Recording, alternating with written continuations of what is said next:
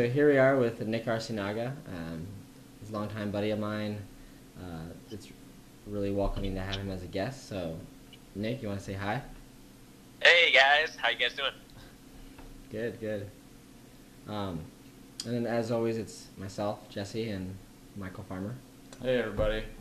So Nick, you kind of want to give us a little bit of your background just in the sport of running and your upbringing? Yeah, so I grew up in Southern California. Didn't start training specifically for running until high school. Went out for the track and cross country team to get in shape for soccer, and found out that I was a lot better at running than I was at soccer. So kind of just stuck with it from there. Eventually developed through my coach's high mileage program to getting a scholarship at Cal State Fullerton, where I was somewhat of a rival of Jesse's. I guess we raced each other a handful of times, but we didn't really know each other at the time. But yeah, I ran at Cal State Fullerton for a few years before eventually graduating and moving up to the marathon pretty quickly right afterwards. And since then, just been more or less specifically a marathoner. Yeah. So why don't you just quickly go over a few of your accolades? We could always embellish it, of course, but. Of course. I mean, like the best on the list will probably be I got the U.S. Championship, a U.S. title back in 2013 in Twin Cities. I've got 4 top 10 finishes at World Marathon Majors, the highest being 7th place at the 2014 Boston Marathon, and I've run 2:11 4 times. Very nice. So one of the things that I kind of picked up on there when you went straight from college kind of to the marathon, which is not something a lot of the guys do, especially I feel like in the U.S. these days. It seems to be something that people move to later in their professional running careers. So what kind of drove you to going straight to the marathon? So most of the college, I was kind of middle distance focused in track. I'd run the 800 and 1500 primarily, but never really had the improvement that I was hoping for, expecting, coming from like my PRs in high school. So finally, by my senior year, I bumped up to the 5K and had a pretty successful senior season for track, and then kind of just realized, oh, hey, maybe I should be doing more longer distance stuff. And then I still have a year of school after my eligibility ran out, so I still trained with the team every single day and kind of just added in a few extra runs and workouts here and there, kind of played with my mileage a little bit more. Started getting into some road races, half marathons and 10Ks, and eventually found out like the longer I went, the more competitive I was against the race competition in the area, and just decided in my last semester during school that I was going to run my first marathon and see where that took me, because I'd always had it in my back of my mind throughout college that I wanted to make it like a little bit trials, like 1500 and 5K were kind of what it was on my mind at the time. But as I discovered the longer distance events, then it's like, okay, maybe I should shoot for a marathon and see where I land with that. Sure. Yeah, and then after your debut, you could probably explain where and what your debut marathon was, and then what doors kind of opened after that.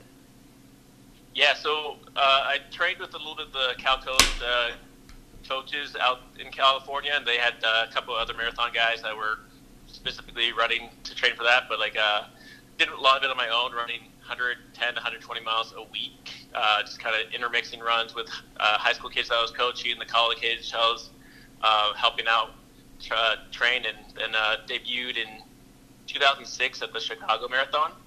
And from there, I ran 2:16:58 in my first one, qualifying myself for the trials by about 3 minutes. And going into the race, I had hoped to run just under 2:20, and 2:22 was like the B standard, but like being 3 minutes under the 2:20 A standard was like significantly like eye-opening for myself. Like, hey, maybe I should have been doing like longer distance stuff all along. Like, definitely going to be just have to focus on the marathon from here on out.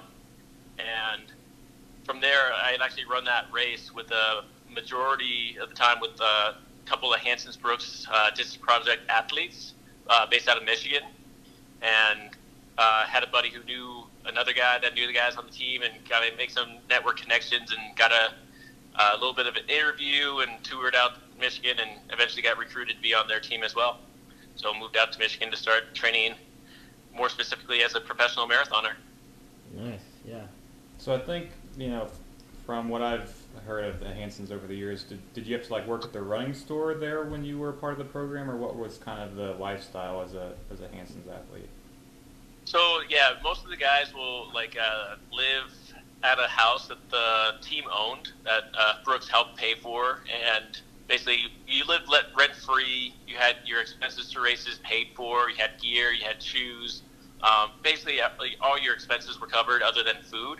And then most of the guys worked at the running shoe stores as well, about 25 to 30 hours a week, just to get some supplementary income. It wasn't necessary. Sure. And if you had other prospects in your life, like if you wanted to, there was a couple guys who worked at the hospital or worked with coaching aspects where they didn't work at the stores because they had other career goals, then you're allowed to do that on your own. But if you wanted to work at the store, you basically had a position just kind of spoon-fed to you. And I had worked at the Snail's Pace running store down in Southern California for about 2 or 3 years before moving out to Michigan, so I had already had experience in that realm. So going to the Hansons and starting to work at stores and just training for the marathon was pretty comparable to what I was already doing. So, who all were you training with at Hanson when you moved out to Michigan, and kind of how did that, having those teammates compare to running with the Cal State Fullerton guys? So the guys that I moved out there and started training with, I had moved out in 2007, so everybody that was there on the team was basically going to be focused on training for the trials the following November. Is try to get to the 2008 Olympics. So Brian Sell was our top guy on the team, and he ended up making the Olympic team for the 2008 what was that, Beijing Olympics. Yeah. And then there was another handful of guys who were 214 to 215 marathoners, and then myself at 216, and then another few guys from 217 to 219 as well. So there was about 13 of us, all under 220, that are all training together just to get the best out of each other and try to make the Olympics. And compared to the guys at Cal State Fullerton, those guys, not to knock on them or anything like that, but any college team, you're not going to have the high caliber marathoners to train with, especially sure. When college guys are training for 8K cross country, 10K at the most, and then more specifically during track, anywhere from 800 to 10K. So just the difference in the quality and the type of workouts that I would be able to get from having the teammates at Hanson's was just so much better than I had at Fullerton, because most of the time I was going to be running alone back at home.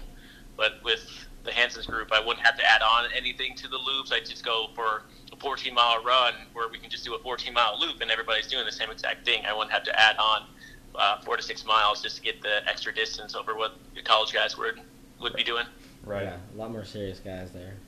Yeah. So I guess we could quickly, from there, just kind of chronologically move, fast forward to where you are now. Just maybe talk about the transition, the different professional groups you've been with, and then we have a whole list of awesome questions to ask you.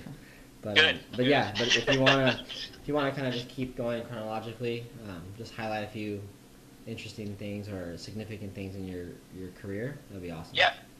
Yeah, so I spent about 3 years with the Hanson group, learning from the coaches there, learning from my teammates. Obviously, Olympian Brian Sell was a great mentor for me, and then a few of the other guys as well, being 214 marathoners, just kind of trying to figure out what it took to train myself for the marathon, what was working through that system.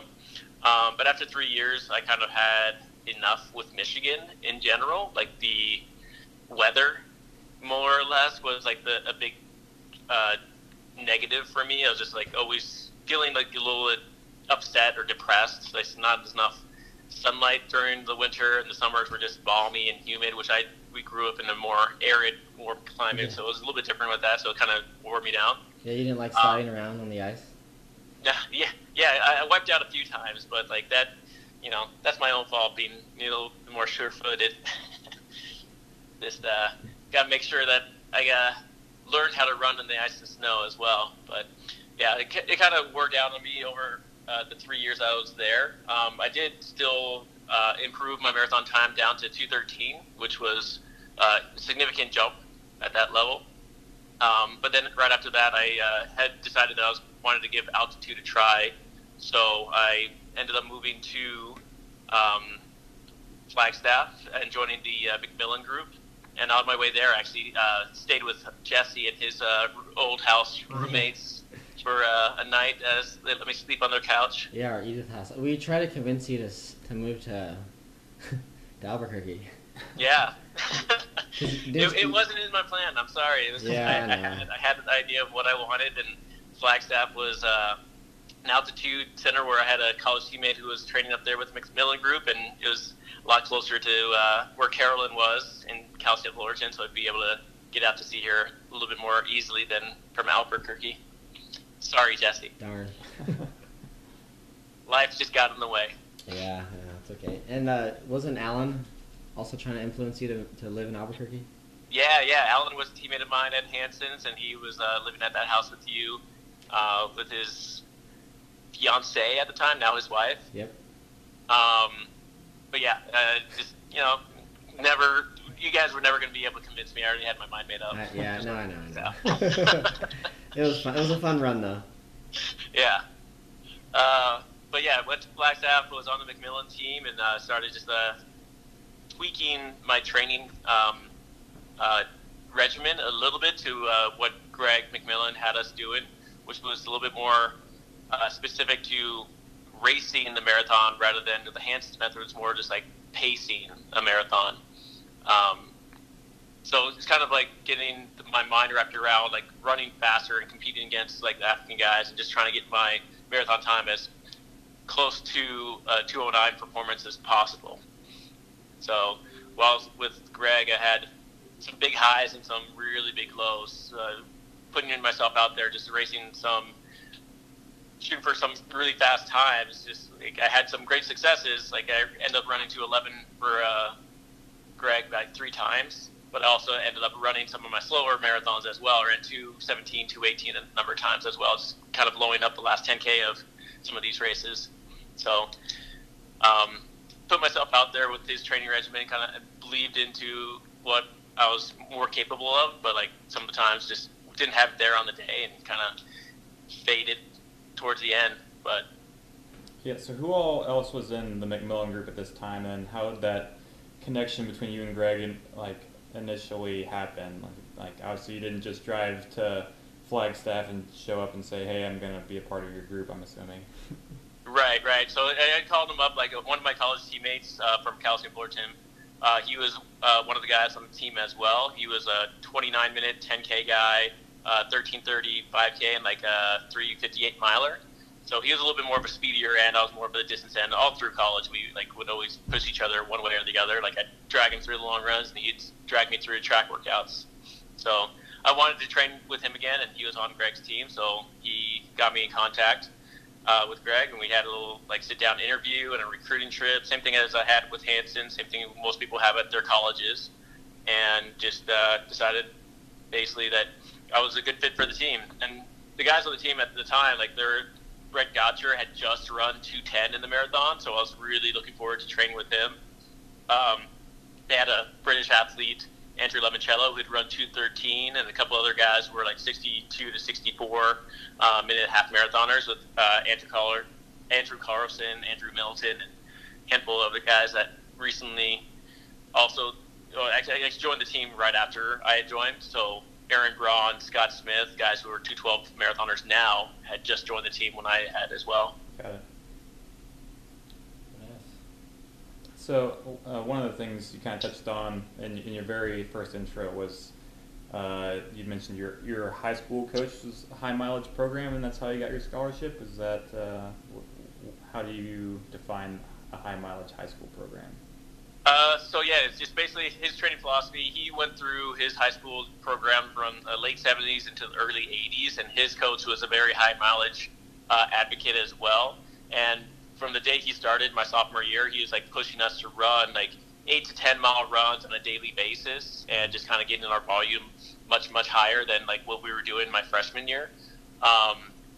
We gradually built up, or we resisted a little bit, so we gradually built up to the higher mileage. But by the time I got to my senior year, I was running the summer before the start of my senior cross country season, I'd run like 75 miles a week, with topping out at 100 miles for one of those weeks. Oh wow!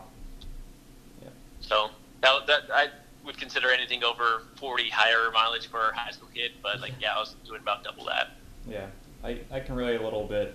Even though like I was a middle distance guy growing up, my high school cross country coach did really longer distance stuff. He did ultras, and so he was always kind of the same as your coach, just that background of just really build that aerobic fitness up and just do some sharpening whenever you need to. But when you're at that age, you're so you're developing so much that you don't need that much speed work, and so he was just trying to really develop that aerobic end as much as he could.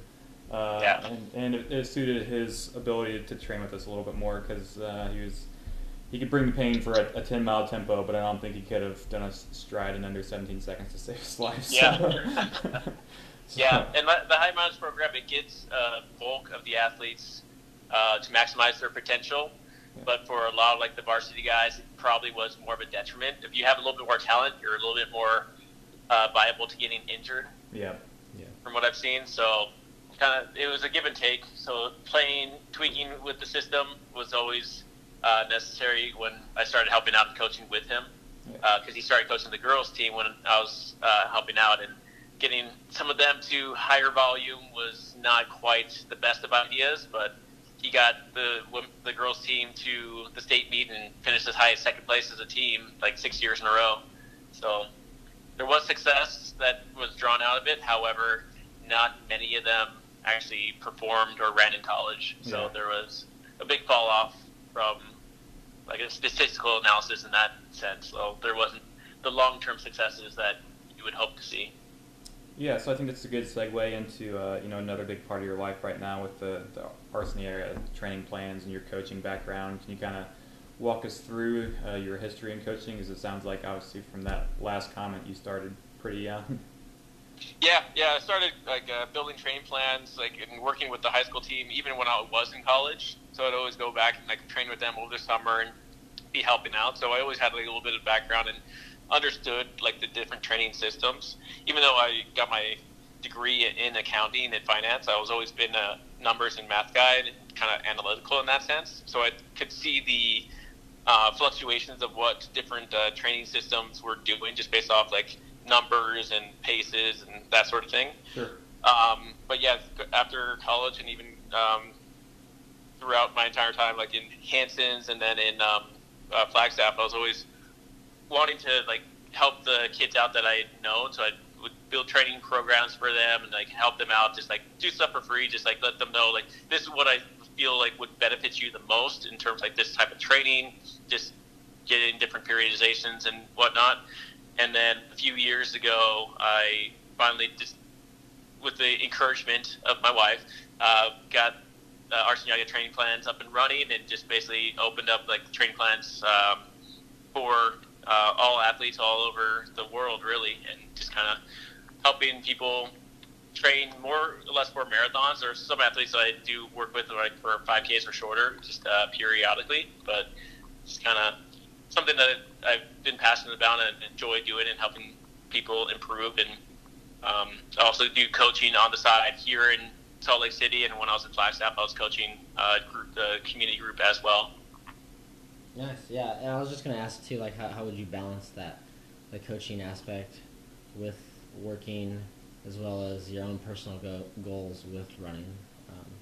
A lot of it comes down to just having a timeline, just knowing, it's been a little bit more difficult this past year, just being up closer to 40-plus hours a week at work, that when I have time to just relax, that's all I want to do. But then, just sit down and on a Sunday, just when I try to get all my communication done for the coaching or building the training plans on those days, or just getting back and forth with athletes, just texting them and getting feedback or checking Strava to see how they've been doing for the past week or two, and kind of just planning my Sundays where I have a lot more free time, because it's Salt Lake City out here and a lot of places are closed. My place of business is closed on Sunday, so always have a Sunday off.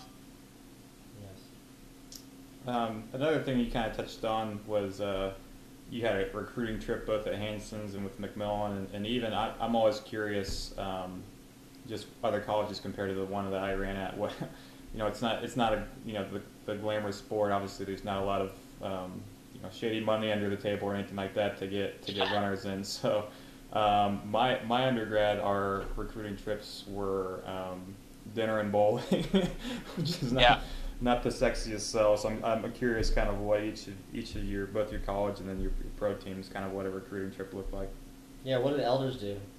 So Elders, he brought me out. I watched one of the practices for the Fullerton guys, and then sat down with Elders at a meeting, chatted with him for about half an hour, and then he took me on a campus tour, which lasted about an hour, and that was pretty much it. That was my recruiting trip to Fullerton.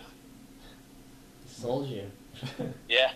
I had already been sold. I had already made up my mind, Jesse. I knew I was going to go there. Okay. Do you know what the workout was that you watched them do? I do not remember that, no. I did the recruiting trip with Elders, and he just walked me around campus. It definitely wasn't an hour, and I don't think I sat with him for 30 minutes. Yeah.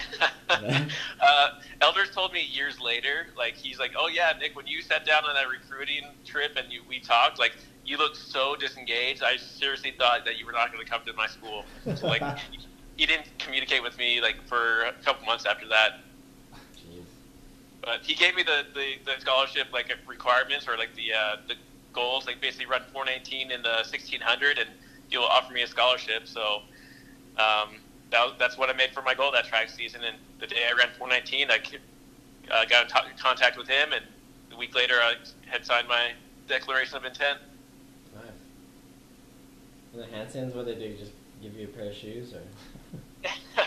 Hanson's was a little bit different. It was a 3-day recruiting trip, so I went out there and stayed with a couple of guys. So put you in a situation that you're going to be living in, just if you're going to live at one of the houses, and the guys on the team will just chat with you all day long and basically take you on a run, show you what it's like, take you on their second run as well, and then the coaches will come by, pick you up, and take you around to the different stores, all 4 stores that they have, and all the specific workout places that they go to, their gym that they go to, just full tour all around the Rochester Hills out there, and just then take you out to a couple dinners. The athletes will take you out to a couple dinners, and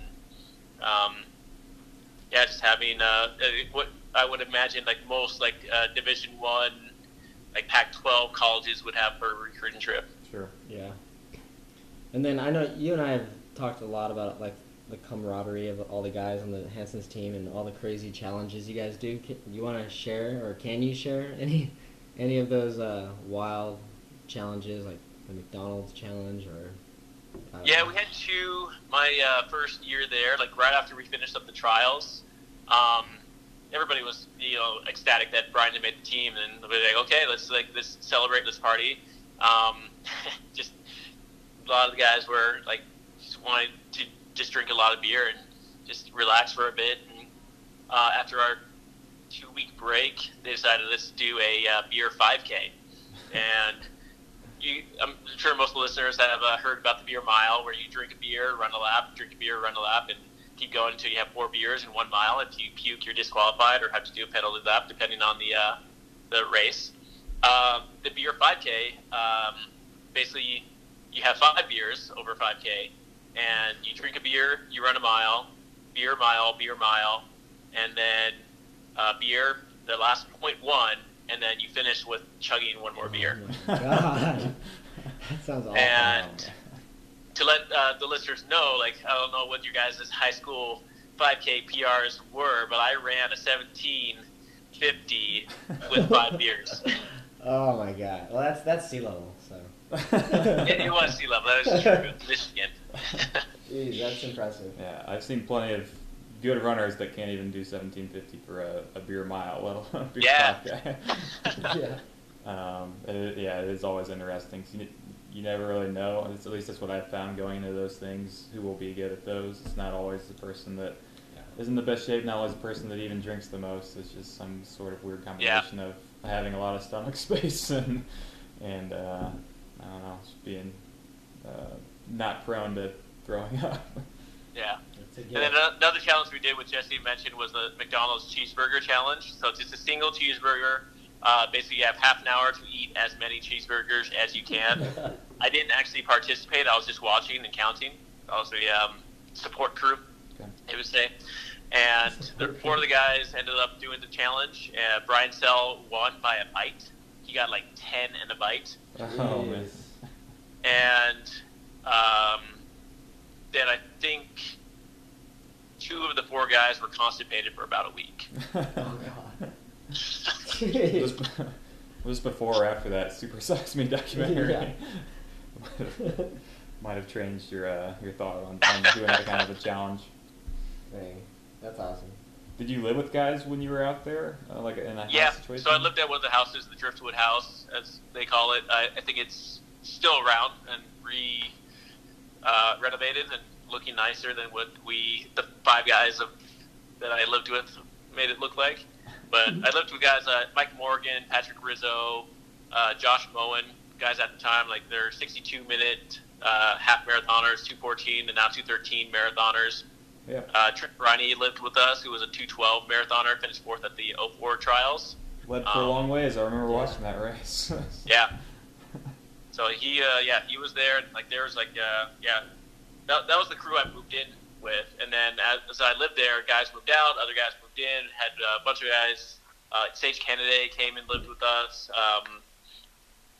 Other names that you guys might know, like Dave Shankowski, he was like a 2:16 marathoner. A couple like 28 high 10K guys in and out. But there was a lot of turnover on the Hanson's team. Yeah. It's a tough place to get in the rhythm if you're not already accustomed to like the higher volume, higher mileage type of training. Yeah, but 3 years is pretty good for any athlete to be there, and it sounds Yeah. like you had a great career there. So Yeah. Oh yeah, and I lived with Alan Wagner, we've mentioned before, and Jeff Eggleston is another one, a 2:10 marathoner now. Eggy, Yep. we're gonna try to get him on our show. Nice. Oh yeah, Jess, you're gonna ask a question about. Yeah, so down this list, I'll go down it. I was going to ask who was one of your biggest rivals at the peak of your career, either at the Hansons or at McMillan or wherever you believe the peak was, and who may that be? At the peak of my career, guys who I'd go back and forth with a lot, like Jeff Eggleston was definitely there. Sergio Reyes Oh yeah. was definitely up there. And these are just guys like that I would see more often at races. I mean, there's other guys that I would see and like race against, but like either they would just always beat me, or I would always beat them. So it wasn't really as much of like a rivalry as just like we were both in the same races and just clearly like defined where we would finish almost. Yeah. But those 2 guys, I would see them a lot at different races, and we'd be pretty close. You guys I definitely had a deep-seated rivalry against Josephat Boyd in just one race. We only raced each other one time, or over the marathon, and we went nose to nose basically for 26.1 miles at the marathon in Twin Cities. Wow. That was a tough race to try to kick at. Yeah, that's always interesting because I feel like in those situations, it's no love lost during the race, but then like afterwards, it's just like it kind of creates a bond for the rest of your career. Definitely a friendly rivalry. There's another guy like Crystal Landry, like he'd beat me in anything other than marathon, but it comes to marathon, I'd beat him every single time. Guys like Scott Smith, same thing. Like we actually have kept count. I think he's up on me like 6-4 races of all distances. Yeah. So yeah, just a bunch of stuff like that. But then there's guys like Meb I've never beaten. Yeah. Ryan Hall I beat once, and he's beaten me like 1,000 times. Hey, it's that one time that counts. Yeah. But those are definitely good rivals to have. Yeah. And yeah, I mean, if you go to a World Marathon Major, and if you're like invited to American where I was, like, you're racing Meb and Ryan pretty much every time. Yeah. Makes sense. You got more questions you want to go through with them? I got a few, but we could hit up some of yours. I'll keep going at it. We talked a little bit about your coaching. I was going to ask you to talk about like your coaching philosophy, and maybe do a plug on your philosophy on coaching and the platform you kind of use.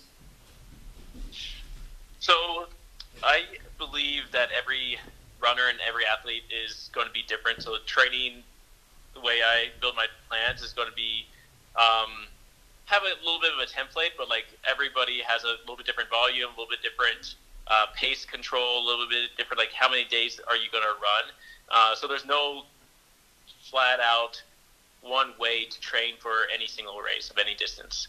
So I like to start off with analysis with an athlete, get a little bit of the background, what they have done in the past, what their times and PR have been, what distances they favored, what workouts they favored, and just take a full range of questions that I ask them, have them fill out a questionnaire, and just kind of get an idea of who they are. And then I'll sit down and talk with them for about half an hour on the phone, and just get a little bit more details out of it, and just determine, from my understanding of them, what is going to make them successful, and whether that's going to be okay, we need to focus more on longer distance type stuff, or if we need to focus on speed oriented stuff, or maybe it's someone that only trains 3 days a week because of their lifestyle or with work, then we got to focus this 3 workouts or 2 workouts on the long run, and not really have time for pace and volume. So Right. Yeah. it's played by ear for every athlete. So just based off what they're able to accomplish in a given day or a given week. And then more or less, I firmly believe that higher mileage is still going to make a majority of people better, but just slowly building up that mileage. Everybody talks about that 10% development and jump. So I do definitely believe in that as well, just kind of making sure that when I build a training plan week by week, I'm not exceeding that, or even year by year, just slowly creeping up. I have some athletes that are running 25, 30 miles a week training for marathons, which is initially was difficult for me to comprehend. If they're going to be running 26 miles, how am I going to get them with only running 26 miles in a single week Yeah. to get to a marathon finish? But kind of as I've developed different plans, I got a lot of more generic type training plans and introductory and more advanced ones as well, where I have my templates where I can base my ideas off of, and then just cycle through this variety of workouts from there. Yeah, so as a joke, because you do coach a few of the Duke's track club athletes, and Yeah. a few of them have asked, which is your most favorite athlete? You don't have to say it. I just had to say that. Yeah, I can't talk to you about that. Yeah, I know. It is interesting though. I had done some coaching more probably when I was kind of in college and my first few years out of college, and it's not always the best pure performance that you remember the most. I guess in terms of athletes you've coached, are there any that really stick in your mind as the ones where you were really excited whenever it happened? As an athlete. No, as a coach, for an athlete having a great race that you were coaching. Early on, when I was coaching at the high school level, I was actually the head distance coach when I was training for my first marathon. And I had an athlete who I started mentoring basically more or less as a sophomore. And I got him to basically run from 18-minute 3-mile as a freshman, and then I took him on as a sophomore. By his senior year, he had run 14:48, I want to say, for 3 miles. Nice. So just the gradual development and of his career is what kind of really excited me and wanted me to continue coaching. And he was one of the guys who I continued making training plans for a few years after college. And he does his own thing now, but I still keep in contact with him every once in a while. That's cool. Eric Dyson. Nice. That's cool. All right, what you got? And I've got my getting to know you questions if we want to hop to those. Yeah, let's do it. So I like you said, you've done some of these podcasts before, Nick, and I think a lot of it is kind of running focused, but I always like to try to get to know the runner themselves a little bit better. So I've got just a couple general questions to find out a little bit about your background. So, if you can only watch one show for the next year, what would it be? Seinfeld.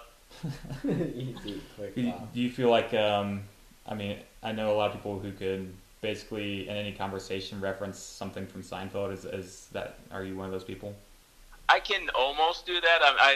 We watch too many shows that I got too many like cross references. Got it. But I can reference a bunch of different shows. Right now we watch like New Girl all the time. We used to watch How I Met Your Mother, and we haven't seen Friends in a while, but we'll probably go through that one as our next one of our next ones. And The Office, we just would watch that and quote that all the time. So a lot of shows like that in that realm. Yeah, no, it's a good choice. I love Seinfeld. What is the first cassette tape or CD that you ever purchased? Purchased. Oh, geez. Or was gifted, either one. Was gifted. I remember getting Bush, like one of their original albums back in 1996, I believe. It's pretty good. It was the same time as I got Third Eye Blind. I think they were actually a pair. I got them both for Christmas, and I definitely like Third Eye Blind a lot better than Bush. But We recently saw Third Eye Blind in concert here in Albuquerque at a venue in a casino. It was they're still the same. Yeah. They just acting the California kind of beach surfer type of personality. And I don't know how much of that was an actor, how much of that's really the front man just doesn't care about anything. What food could you not live without? What food could I what? Not live without. Cheese. Cheese. Cheese, wow. That's interesting. Like, do you have certain types of cheese that you prefer? No, it's just I most of my meals will have cheese on it. Like every like whether it's mac and cheese or pizza or just some type of like Mexican dish with like shredded cheese added on top. Just cheese is on everything. Yeah, because I remember when Arlene and I came through Flagstaff and you were making some enchiladas. Well, first off, how do you do your enchiladas? Flat or rolled? Rolled. Yeah, that's what I thought. And then they're just doused in cheese, which was amazing. So. Yeah. I like it. I mean, there's cheese inside the enchiladas, and there's cheese on top of the enchilada. Perfect. And then queso as well. What are your favorite alcoholic and non-alcoholic beverages? My go-to, if I am going to drink alcoholic beverage, will be a Bloody Mary. And my go-to non-alcoholic, if I were to drink it, would be Coke. Okay. I could have guessed that one. So do you like your bloodies spicy or? Yeah, I love them spicy. I love them with the extra little condiments and toppings. Not condiments, but like extra like little pieces of bacon and olive and just a bunch of like stuff like that. Yeah. And then you just always drank Coke from when you were a kid, because that's kind of how I feel like I am really bad about drinking soda. I'm not as hooked as I was probably through my first 25 years of my life. Yeah. But it's something where, I don't know, it's just ingrained because it was like a treat when I was younger, and then... Yeah, same type of thing. Like, it was always a treat for me as well, and like, I definitely got hooked on it for a little bit, but then I swore it off and like didn't have any soda for like 5 years straight while I was at Hanson's and a little bit after. But then I started having soda again, and I have it periodically now, or kind of since the start of February, I've kind of cut back quite a bit. Okay. Usually around the holidays, I start drinking a lot more. A lot more soda. Drinking a lot more soda. Soda.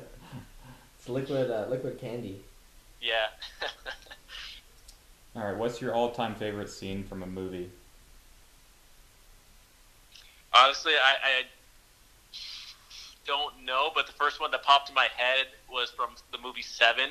What's in the box? What's in the box? Yeah. I wouldn't call that my favorite, but that's the first thing that popped in my head. Yeah, no, these questions are obviously, not always going to have the answer that you would come up with if, you had a half an hour to think of it. So we like getting people kind of just caught on their toes and see what they say. And obviously that's a powerful scene with Brad there. Oh, yeah. Yes, yeah. He's went to high school at a high school I coached at for a little while. They had basically a shrine to Brad Pitt there, so little, little Missouri Nice. tie. um, what musical artists would you be embarrassed to admit that you listen to and enjoy? Mm, I don't know about embarrassed. That's good. You just own it, and you don't even have Yeah. to. Yeah, it's good to not have any shame around that. And then the last one, just outside of running, what's your favorite sport to participate in? I always enjoyed soccer. I haven't played it in a while, but I definitely love watching it still. I saw you guys went to the one of the games just the other night, We so did last night. Yeah, yeah, it's a big deal for Albuquerque. It's huge. So it's, yeah. So I'm hoping to get to a Real Salt Lake game here pretty Yeah. soon. Just check that out. yeah. So I remember you said in kind of your intro that you started as a soccer player and then transitioned to a runner, which is similar to myself. Do you have certain MLS team that you support, or any European teams that you support, or is it? No, I don't really have a team. Like baseball, I have the Dodgers. Yeah.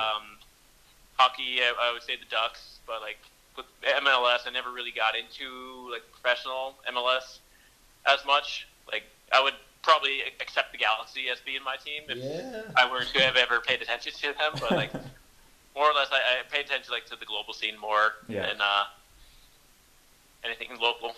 Yeah, understandable. I got one last one. So if you could live anywhere in the world, where would you live and why? Um,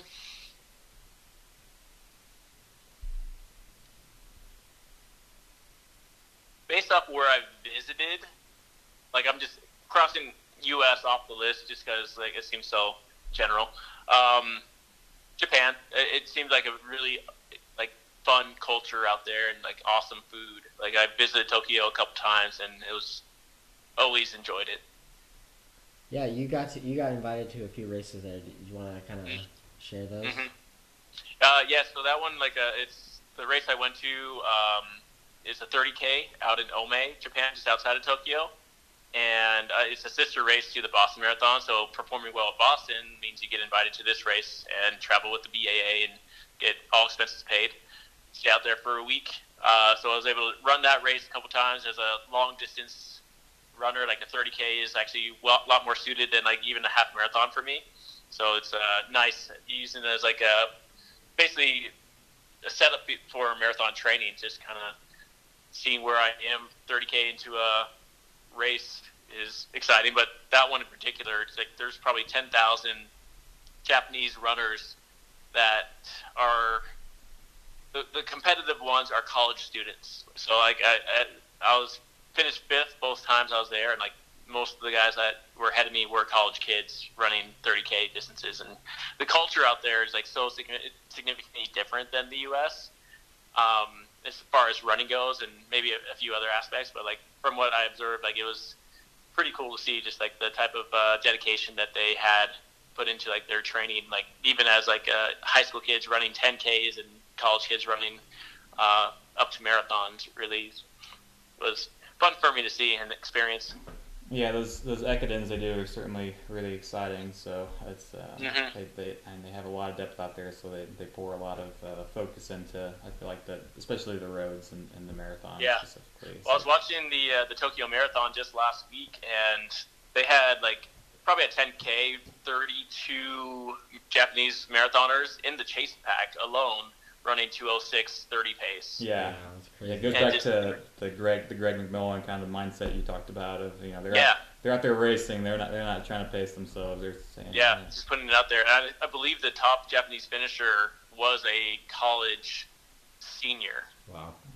running like 209, maybe 210. yeah, it looked like pretty That's- unpleasant weather. Yeah. Cool. And then that kind of leads to like your favorite race, and it sounds like racing in Japan is pretty awesome. But if you had a different one, or what would your favorite race be, and why? I bounce back and forth between three Twin Cities, Boston, and New York, because I've had such good performances there. They all have like special places in my heart. But from just like a more like overall aspect from like the crowds, the culture, the whole like atmosphere leading into the race and then afterwards. Like the Boston Marathon is still one of my favorite like just experiences for like a full like week just spending time out there in Boston for that that race and event. Nice. So I guess let's wrap up with just what's on your horizon. What do you have coming up? Well, as I mentioned, I've been working 40 hours a week. My running is actually taking quite a downturn because of that. So the coaching aspect is still like maintaining itself, but like work has been my number one focus recently. So it's kind of taken the back seat, or running has taken the back seat. So I've been actually only running about 50, 60 miles a week at my best. Some weeks are down to 30. So not much is really on the horizon. I keep telling everybody that I still hope and I still want to qualify for the next trials, which I haven't yet. So that's kind of will be a fall race plan and just get myself fit over the summer, just get myself ready for that if I can. Yeah, that's completely understandable, and we'll be keeping an eye on how your training's going and rooting for you here. Yeah, definitely cheering for you. Awesome.